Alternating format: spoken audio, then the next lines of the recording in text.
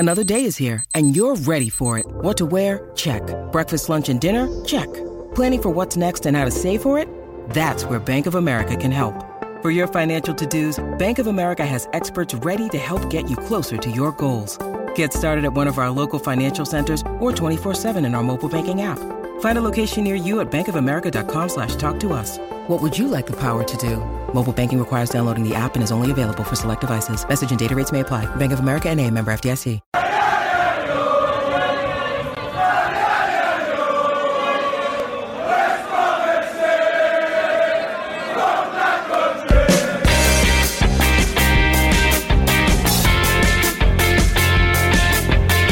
Hello and welcome to Woodman Corner, the West Bromwich Albion podcast brought to you by Baggies fans at the Birmingham Mail. I'm Graham Brown, this is Joe Chapman. Hello, how are you? I'm doing alright, yeah, I'm all the better for this podcast which I've been going on and on about for ages, so really excited that people will be joining us for this. We'll just start by introducing what we're going to be doing. This isn't going to be like any other Albion podcast that's out there now. This is about storytelling, this is about going out to former players, current players, staff, fans, and asking them all the same question: what is your favourite story about West Bromwich Albion? You're not going to hear an awful lot about should we got a penalty in the last game or who should we pick in the next game. That's not what really this is about. This is an Albion storytelling meeting where we get people to come in and tell us why they love the club, the funny stuff that's happened at the club, and that kind of thing. It's going to be good, isn't it?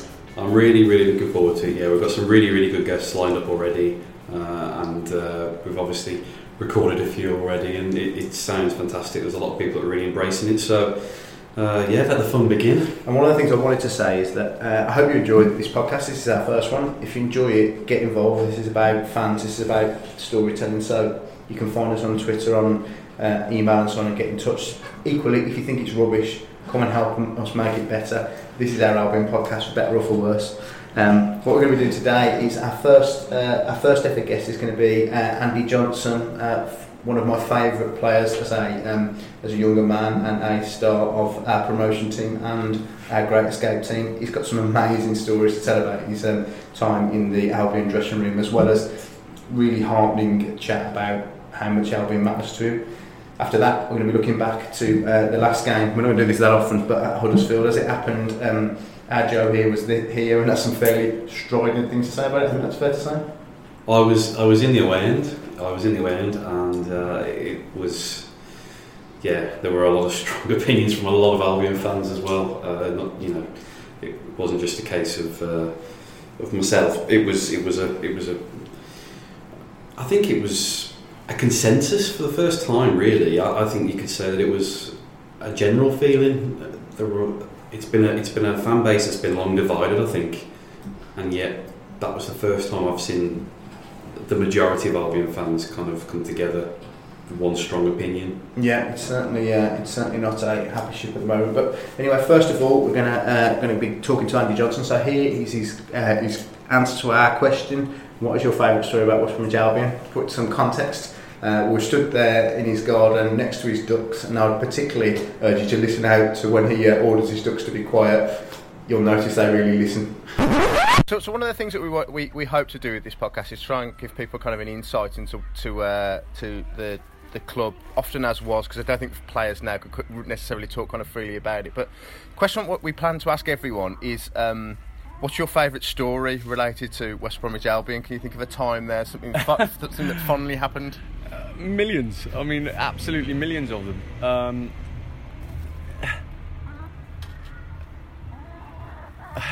I can sense you're trying to work out the ones you're allowed to say. I mean, yeah, that's exactly what I'm trying to do. Yeah, without trying to edit it. I mean,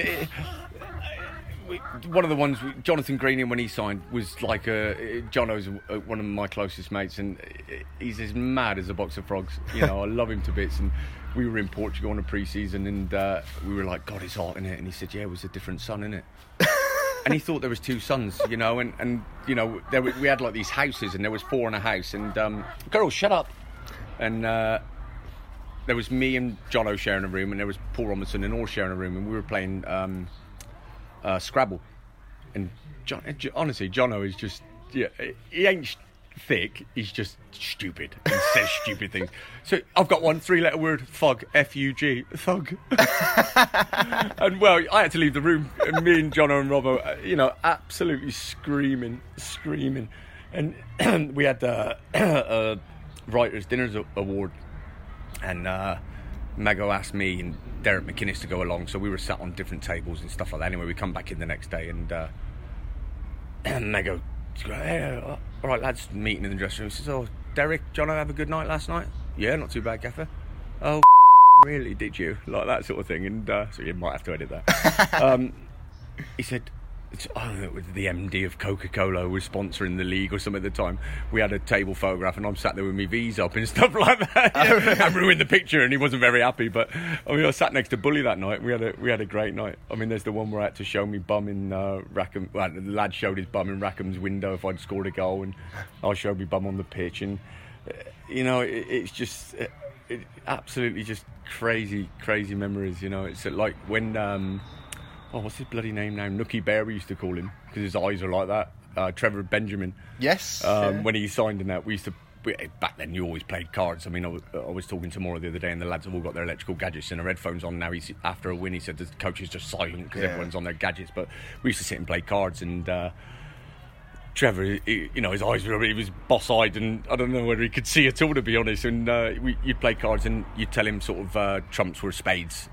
And he was putting clubs down because he couldn't see, he knew it was black, but he didn't know what one it was. And we used to fleece him all the time, oh, Trev's on, come on, let's play cards, because you take all his money off him, just so many great times. And all the staff at the club, and were just different class, and it's, there's still a few up there. I mean, I got quite a member of the WBA, FPA, West Bromwich Albion Football Players Association. And I go up and do bits in the lounges now and again, and I speak to Martin now and again, and started doing quite a lot of different charity events and sort of doing a table Q&As and things like that now, which is fantastic. And people say, "Oh, thanks ever so much. Do you want anything?" You don't want anything for doing it.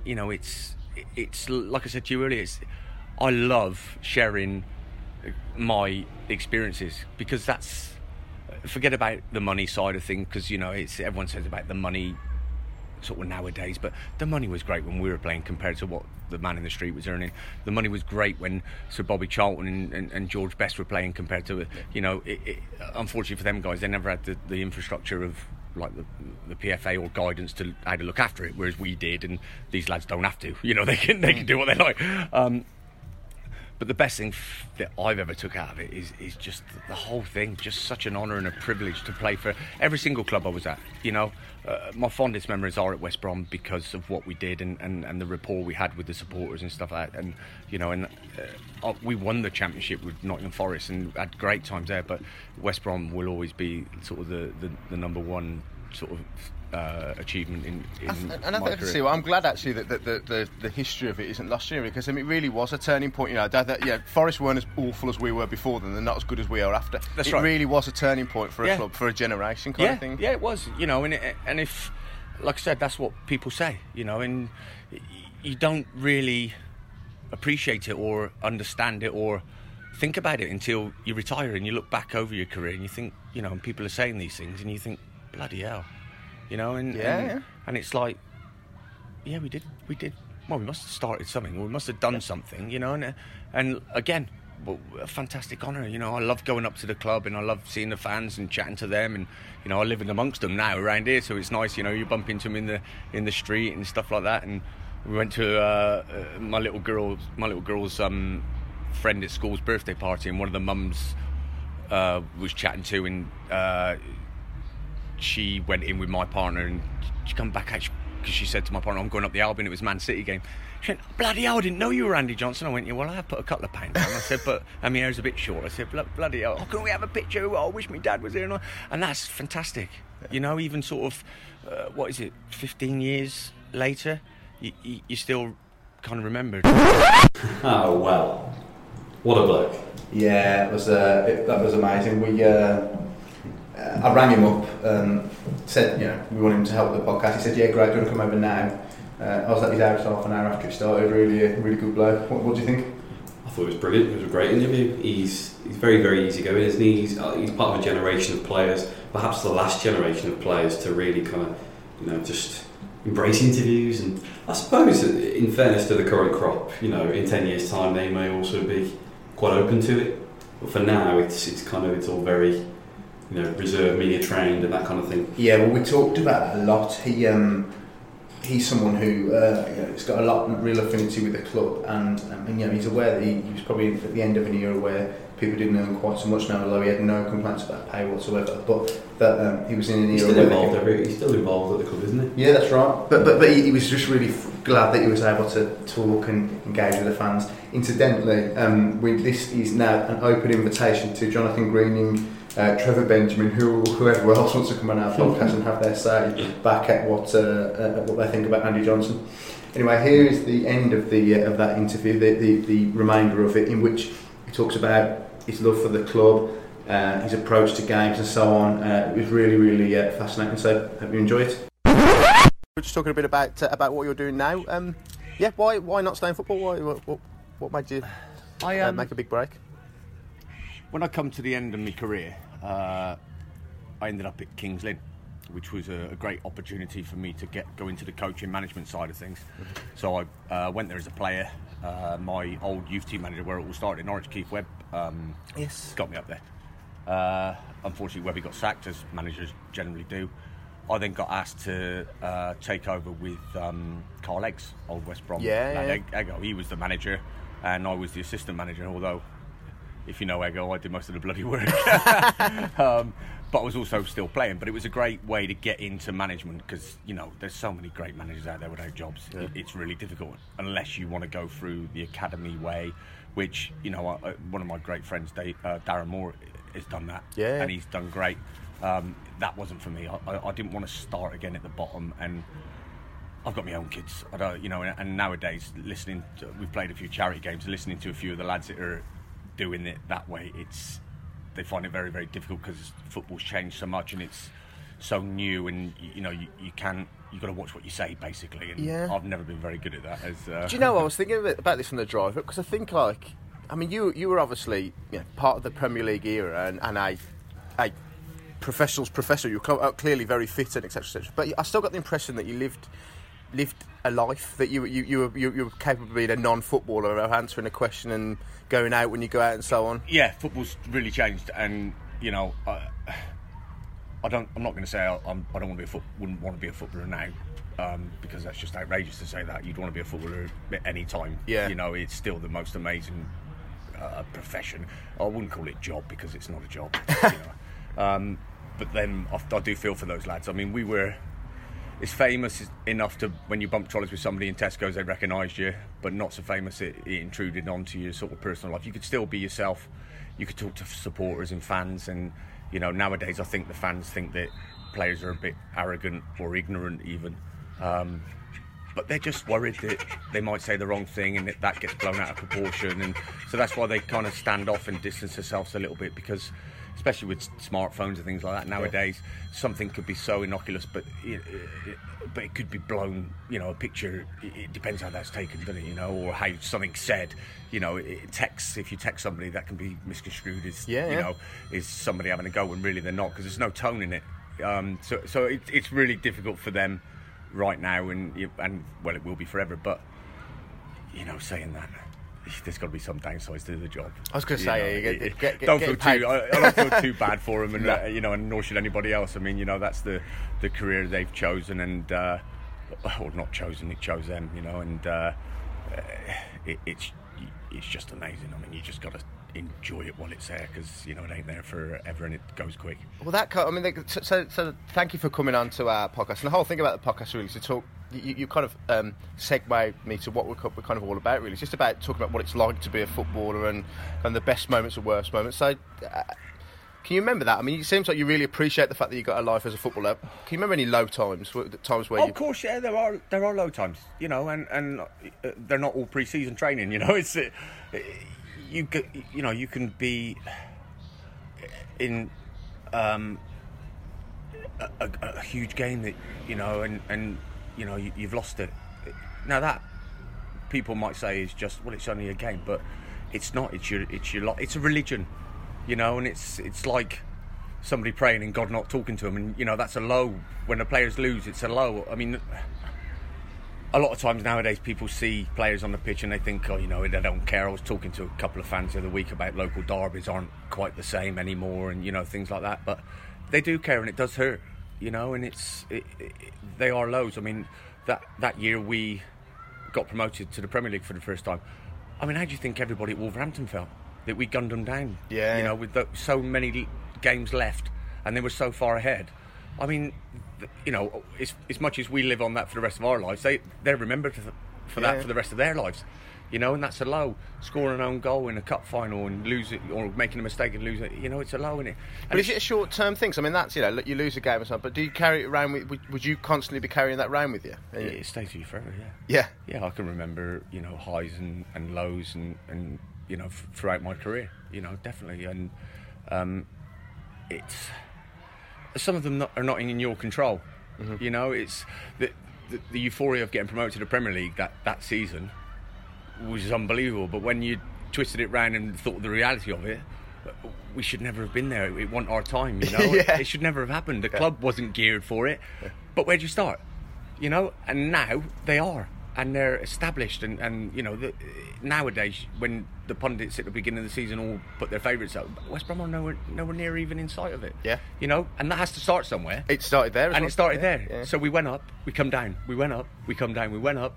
We had the Great Escape, and that is built and built and built the club into, you know, that's not me saying that. That's what people have said over the years. I mean, Martin Swain I know really well now, and you know, a lot of people around the club, and that's their take on what happened. And, I mean, there's no question. I mean, I spurred Albion started in 1987. They were nothing but terrible until 2000 came around. And but we were terrible. We weren't a good team, and I'd never. And if you wouldn't want to play you though, would you? Oh, you wouldn't. And that was what it was. That was such a unique and special time because there were no stars in our team. There were 11, well, not 11. The subs. We had a squad of 18, 20. And every single one of them was of the same mentality and the same breed and the same sort of culture, and we had one thing on our mind, and that was it, you know. And it wasn't pretty, but fans can forgive you for not being pretty if they see you giving everything, which we absolutely 100% did every week, and we won. Yeah, we got one goal, and that was it. Yes. Shop tin hats on, dig the trenches, and soak up like a sponge, and that was it.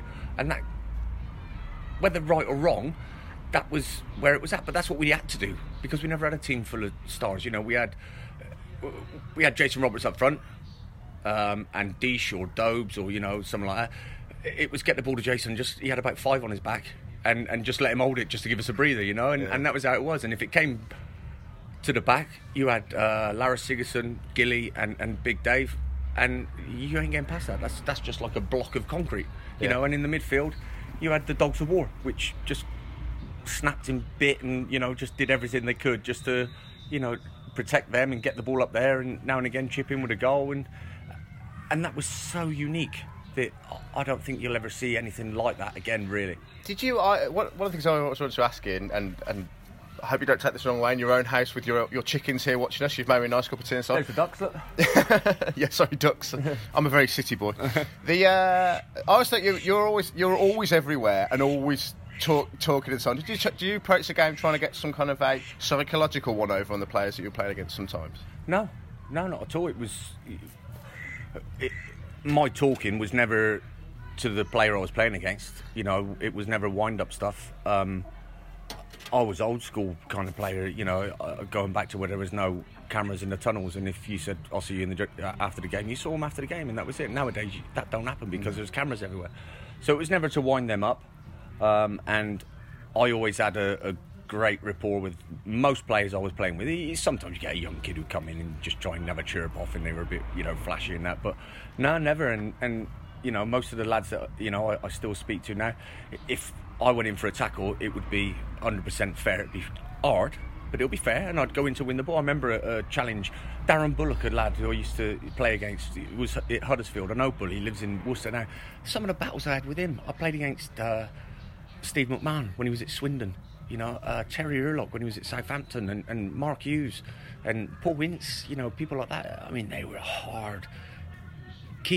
Roy Keane, you know, hard players. I got a picture up there, and they haven't been out for years. It's me. I was at Forest at the time, and there's Tony Adams, Mark Young. Animals, animals, but fair. If you were going in for a tackle with them, you went in because you knew they were coming in, but you never went in high. You never went in with studs up. You went in hard because you knew they were going to do the same, and it was fair, you know. And that's how that whole squad were. They were good, hard-working, fair, good lads, and that's why I think that whole squad will always be remembered by the supporters and took into their hearts, like, you know. Did it change over the time you were there? Because obviously the team got... I mean, it was always kind of quite a hard-working team and stuff, but it started to get more sophisticated. You've got other names on. Did the ethos change? Of course, you never try and change the ethos of anything. I can't remember which manager it was now, but it was a sensible one. I mean, it might have been Ron Atkinson. Said that, you know, when you go on that pitch, or it might have been Mego, probably was a Mego saying it, they can't stop you running and trying. You know, they can't stop that, and that should be the fundamentals for any team. You look at the top teams, you know. All right, not last night because, you know, Real were terrible, but Tottenham weren't. They closed down. They closed down first and foremost. They closed down. Why do you think, you know, that great little Conte is at Chelsea? He's by his own admission, and he is a good player, but he ain't a naturally gifted, talented player. But he don't have to do the other side, and you've got to have that, and that's got to be what everything's built on. All managers, the old sort of, they always go back to basics and defending, set that up, and if you do that right, the rest of it will look after itself. And, you know. And as long as, you know, fans, certainly now, it ain't cheap, and fans pay a lot of money to go and watch the game. The least they deserve is to see that the players are trying. Yeah. You know, and if they're not, then God help the player. You know, I give the ball away loads of times, but they never got on my back because they could see I was trying. Yeah. You know, and they'll forgive you that. They're human beings, and so are the players, you know. But if you're going to be out there giving it Larry Big Legs and not producing, then, you know, it's going to cause trouble. Okay, it's an interesting time, the kind of Meg's era, and obviously you knew Gary before you came to career, you played with him, but it seemed like a divisive time where it pushed everyone to their absolute limits, and some people couldn't cope with it, and some that's could. Absolutely right. And if that's how it looked from the outside, that's exactly how it was. Well, when we got promoted, I went home and I slept for 3 days. You know, I never went out partying because mentally and physically I was exhausted. You know, because it took that much mental strength to get up for every game 2 a week, you know, and to have that mindset of we've got to catch these, we've got to get promoted, we're this close, all that hard work, we ain't going to throw it away. And that was every player. There was no let's go out in town afterwards and let's do this and let's do that. It was everybody went home to their own houses. We all had a few days, then we come back and then we had a bit of a party then, you know. But it was that intense. And you ask any manager or player that's ever won anything, it's you've got to be concentrating 100%, not just while you're at training, not just while you're playing a game, but when you're at home 24 hours a day. You've got to be doing everything right, because if you're not, you don't achieve that. You know, you don't. And that is just the bottom line. The stories are passed down, you know, and I love sharing.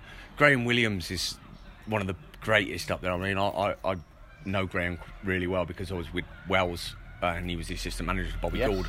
And Graham is so passionate about West Bromwich Albion Football Club, as most of the ex-players are. And to hear him speak about it with such love is the only way you can describe it. It's just incredible. But that's, for me and for him, that's not what we achieved at the club. That's how the club embraced us and took us in. You know, you can't love that table if that table, you know, you can love it, but if that table don't love you back, it ain't special. You know. But when you've got a rapport with the supporters and the football club, and some of the people that have died up there, that, you know, it's such a tragic loss to that football club. And that's the special thing. And you know, that I don't know if that'll ever happen again, because like we said earlier, it's difficult for the players now, and the fans don't always understand that, but I think they're kind of coming round to it. I mean, these kids they're superstars. You know, they are. And they have to be so careful, and whereas we didn't really have to be that careful. We were in the Premier League, but we weren't the elite players in the Premier League anyway. We'd go on holiday, and if there was a West Brom fan there, he'd recognise you. But apart from that, you got left alone pretty much most of the time. Very, very, very special time. Forgive me, because I don't absolutely remember the different managers that you'd have worked on. Obviously, you came under Gary. There'd have been Brian and after. What do you remember about the changes of managers? Yeah, and so just Mego and Brian Robson. Yeah, Mego was, like we said, he had his way, and if you couldn't, it's the classic. If you can't take the heat, get out of the kitchen, and players couldn't. Rightly or wrongly, that was his style. Mm-hmm. How can I criticise the bloke that did what he did at the football club? I wouldn't. It worked with me. Yeah. I could handle it. And so could most of the players, but it wasn't for everybody. And he has got his critics. He's come back again now. Yes. And I've spoke to him a couple of times, and I think he has gone away and reflected, and perhaps mellowed a bit. Not mellowed, just understood it. The game's changed, it's evolved, and it's moved on, and you have to have more than one way of doing it. And different players. Some players respond to a kick up the backside. Other players need an arm around them. And some players are quite secretive, and you might not know what problems they've got. So you have to take all these things into account. So you don't reckon the 2017 generation is getting the 2002 treatment? No, I mean, I laugh because I've been up there a few times this season, and he comes out the tunnel and he rolls his sleeves up, and that's the old Mego, and his hand's gone, and I think, here we go, rocket time, and then he goes, oh yeah, I can't, and I spoke to him and said, how are you getting on? Because it must be, he's gone from, and there's different people, there's coaches that can never be a manager, and there's managers that could never be a coach. Yeah. And for Gary to have done that transition is testament to how much he's probably reflected and looked on his time as manager to be able to come in and do the coaching role, and it's not too difficult for him, but it's different. Yeah, haven't been all consuming in his first year. Yeah, and sometimes you see him go back to manager role, and then he realises that Tony's the manager and he's there to support, and and he's the assistant manager, and but what a fantastic setup now, and I've been up a few times and played some good stuff. I mean, the last game I went up with Watford. Oh God, what a I've never sat and watched football because I just don't really like watching it too much. You strike me as the sort of person who want to get involved. You do, and it's difficult. My head's going, my legs are going, and it's hard. I don't know how fans do it. I'd be bold and grey. I mean, I'm a little bit grey, but I've still got a bit of hair. Nail biting. It killed me to sit there and watch it. And from the seat you can see so much. I mean, the best players in the world are sat in a stand, aren't they? But on the pitch, things are different. But yeah, absolutely fantastic. And I went into the manager's room afterwards and saw Gary and met Jerry Francis, who's who's a bit of a hero of mine because of supporting Bristol Rovers as well, where I grew up. All my family are still in Bristol, so yeah. And how much the club's changed. I mean, I couldn't find my way around. No, the dressing rooms and all that sort of thing, and it's fantastic that I'm still part of that now through the Former Players Association. I mean, I took the girls that were only 6 out on the pitch. They were just so excited, but to me it was like, but I don't understand it, but you forget, and behind the in the East Stand, up the corridors behind the boxes, there's like pictures of you from that era sort of thing, and it's like, bloody hell, you're ingrained in the history of this football club. Yeah. And my girls were going, is that you? I'm going, yeah. Is that you? Yeah. Is that you with the champagne, spraying it over someone's face? Yeah. And it just brings back some great memories, some fantastic memories. Well, it's been really good to share with. But if I can ask one final question, so you talked to me about Jono. Okay, who are the other people you've stayed in touch with? The people you still mates with? Well, like I said, I see Jono, Paul Robinson. His boy plays for in the Blues Academy, and my best pal, his boy plays there as well. So I see Robbo now and again at different games when I go and watch. Griggs usually phones me up when he's had a few beers on a Saturday night and. You don't you touch me down the phone kind of messages. I see Horse quite a bit, Bob all the time. Like I said, I've been doing some charity work. I don't like calling it charity. It's just going to functions and helping raise money for, you know, people that are a little less unfortunate than yourselves, and, you know, to take a few hours out of your day to, you know, kind of do something that you enjoy, talking about great times at, you know, our special club, then that's a pleasure. So I've seen quite a few of the lads there, Burge and you know, so yeah, you know, keep in touch, and you know, it's lovely to be sort of back involved on a different side. I think it's quite a nice thought for Albion fans that those sorts of people, yourself, Bob, and so on, still see each other. It's because I'm not sure that era will ever be kind of replicated again. Really, you know, players that you can kind of associate with that stayed there for a certain period. You know, the club was it the 10-year anniversary of it, put a dinner on, which was lovely, and you know, perhaps there'll be a 20-year anniversary, you know, and we can all get back together again, you know. Yeah. I mean, Yuzi only lives up the road here. I see him about.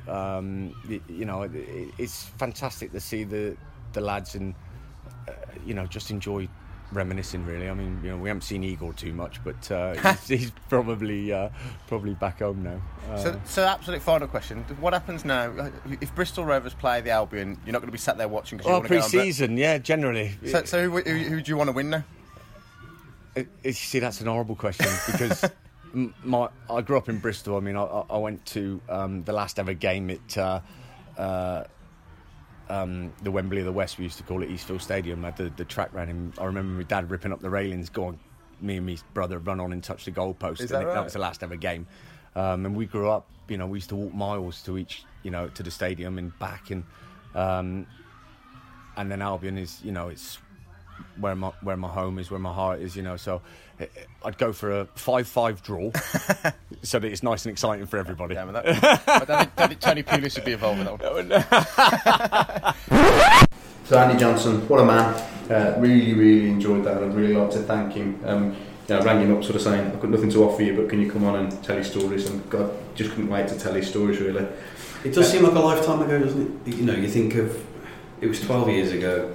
13 years ago or so, when Gary Megson was leading Albion to a promotion, and we all know what followed after that, the Great Escape, and etc. And Johnson, you know, kind of experienced all of that. Well, that's Jono touched on it now. It's all kind of come around, really, in that, you know, he remembers Gary Megson as this massively divisive, bombastic person that was kind of, you either live with his passion and intensity, or you were kind of kicked out. And he recognised that even Gary Megson has come around full circle now and understood that, you know, you just can't be that kind of person anymore. As you say, it was a long time ago. It was a defining time for Albion, but also for football. It was a different dressing room as well, wasn't it? I mean, you think of Johnson, you think of John O'Grady, as he's touched on already, Paul Robinson, Jeff Horsfield, Kevin Campbell.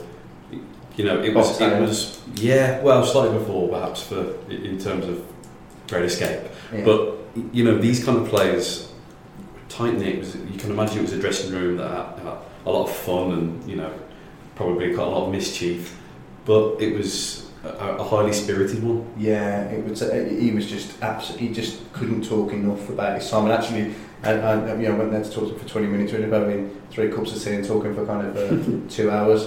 Don't ever get him on Jason Kumas. He'll chew your ears off about what a brilliant player he was. Anyway, talking about things that are less that are brilliant, let's talk about Huddersfield this weekend. So it's just the polar opposite, isn't it? The current day, I mean, Albion now have expectation on their shoulders. You rewind 12 years ago, for example, when survival would have been a real, true achievement. We perhaps take it for granted now. It just feels almost like there's a tide change, you know, in that we need to kind of think of the next thing to aspire to. You know, we've almost worn out survival in terms of that being going to satisfy the Albion fan base. But isn't it though? I mean, so that's the thing. Let me play Jason Mohammed here. You can play Albion fan, isn't it? Why is it reasonable for Albion fans, en masse on social media now, to be calling for Tony Pulis? Is that because it feels reasonable? Why is it? I think 12 months ago, it was around 12 months ago now that Albion beat Leicester and kicked off 3 or 4 months of form that I don't think we've witnessed really in the Premier League, in Albion's Premier League era, where we've been able to knit together, I don't know, what was it, maybe 30 points or so that we got in those 4 months, beating teams comfortably at home, scoring goals, offering loads of a threat from wide, a lot of creativity, relatively solid at the back. Didn't quite keep as many clean sheets as the year before and the year before that. But we were almost sacrificing that to go a bit more gung-ho almost in the final third. And we just seem to have regressed in the last 6 to 9 months. We just seem to have gone backwards. Incidentally, the squad has probably, on the whole, probably improved in that time. I think a lot of Albion fans would accept that. Well, I've been I've been vocally for Tony Pulis for quite a long time now, because I've always felt like when it comes to it and he leaves, the odds of relegation are going to fall down, and very quickly that kind of Alan Irvine mentality of, right, well, we just pray for some form of pragmatism now will return. But I think the weekend was a bit of a turning point for me. I think that was the clearest indication yet that the Albion fan base almost had just a common opinion of it. Certainly the fans that were there and the fans on social media. In situations like this with Albion, with the run, you're not going to hear too much of the Albion fan base that are pro-Pulis. It's going to be totally the opposite way.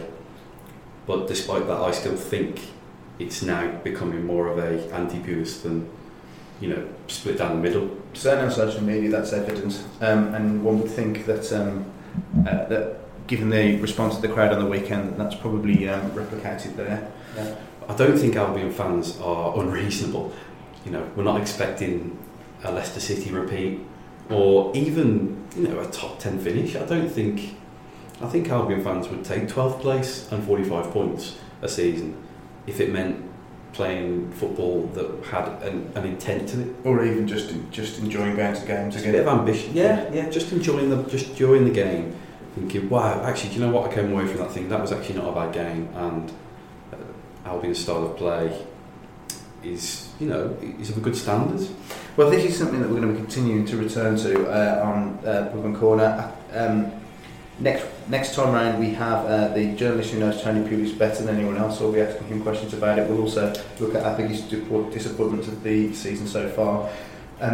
We've got some phenomenal guests called up. I really don't want to give them away, but you just wait to see who's coming. I'm looking forward to it. It's going to be so good. It's going to be brilliant. So keep tuning. Thanks for joining us the first time, and on to next time at Woodland Corner. Thank you.